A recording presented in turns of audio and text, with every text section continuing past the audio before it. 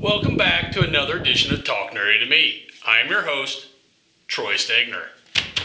Before we get into this comic book review, I'm going to ask you for one favor. Subscribe to this channel. It really helps us a lot with the metrics. Pandering over. Looky, comic bookie. We have the new Wonder Woman, Black and Gold from DC Comics, number one. I'm going to tell you now, I'm not a big Wonder Woman fan. And honestly, this book did very little to change that. Now, as a character, I have no issues with Wonder Woman. In fact, I think Wonder Woman, the first Wonder Woman movie, was one of the better DC movies. But man, I kind of like the artwork on the cover. This is another compilation of kind of short stories, man. I don't know what the deal is, why the two big publishers, Marvel and DC, are doing this all of a sudden. I don't know. And instead of calling it, short stories or whatever, it's Black and Gold. Okay, that kind of threw me for a loop. I read the first one was 4 or 5 pages long, and I was like, that's it.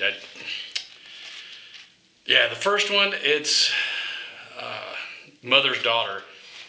It's just, and all of them are in black and white with gold accent, which I'm guessing is the whole black and gold theme, which I don't mind so much. But the first story is basically, her mom's sick. She comes back to visit and take care of her. And then she gets sick, but then they heal her, and then she goes back and she promises to visit more.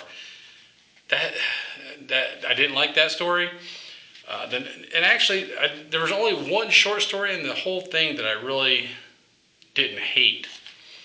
The other one, is just, I don't know. I'm not enamored with any of the stories in here. The one that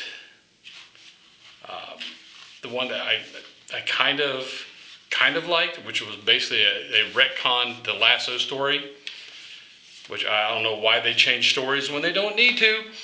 The last one, called The Wager, she's getting ready to interrogate a dude, and she tells him, you're going to talk to me, even if I have to use a lasso. And the dude's trying to be all macho, saying, he has nothing to hide, and blah, blah, blah.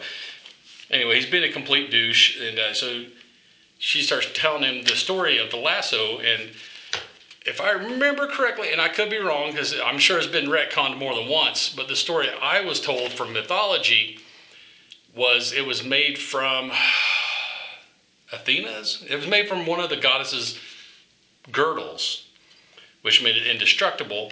And then, the fires of Hestia are what causes people to tell the truth. Well, this one they kind of retconned it a little bit. And is a golden fleece that is on, it was guarded by a seven-headed dragon. Then this huge bull had it. So she kills the bull and gets the golden fleece. She takes it to the three fates, the three sisters. If you don't know that story, that's a pretty good story. The Klothos, Atropos, and I can never remember.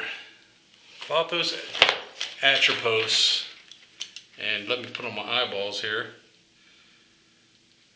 Lachesis, I can never remember her. One spins it, one cuts it. I mean, so and basically it's the thread of your life. They spin it and weave it, and then the third one is the one in charge of cutting it, which basically tells you how long your life's going to be. The golden fleece they spun into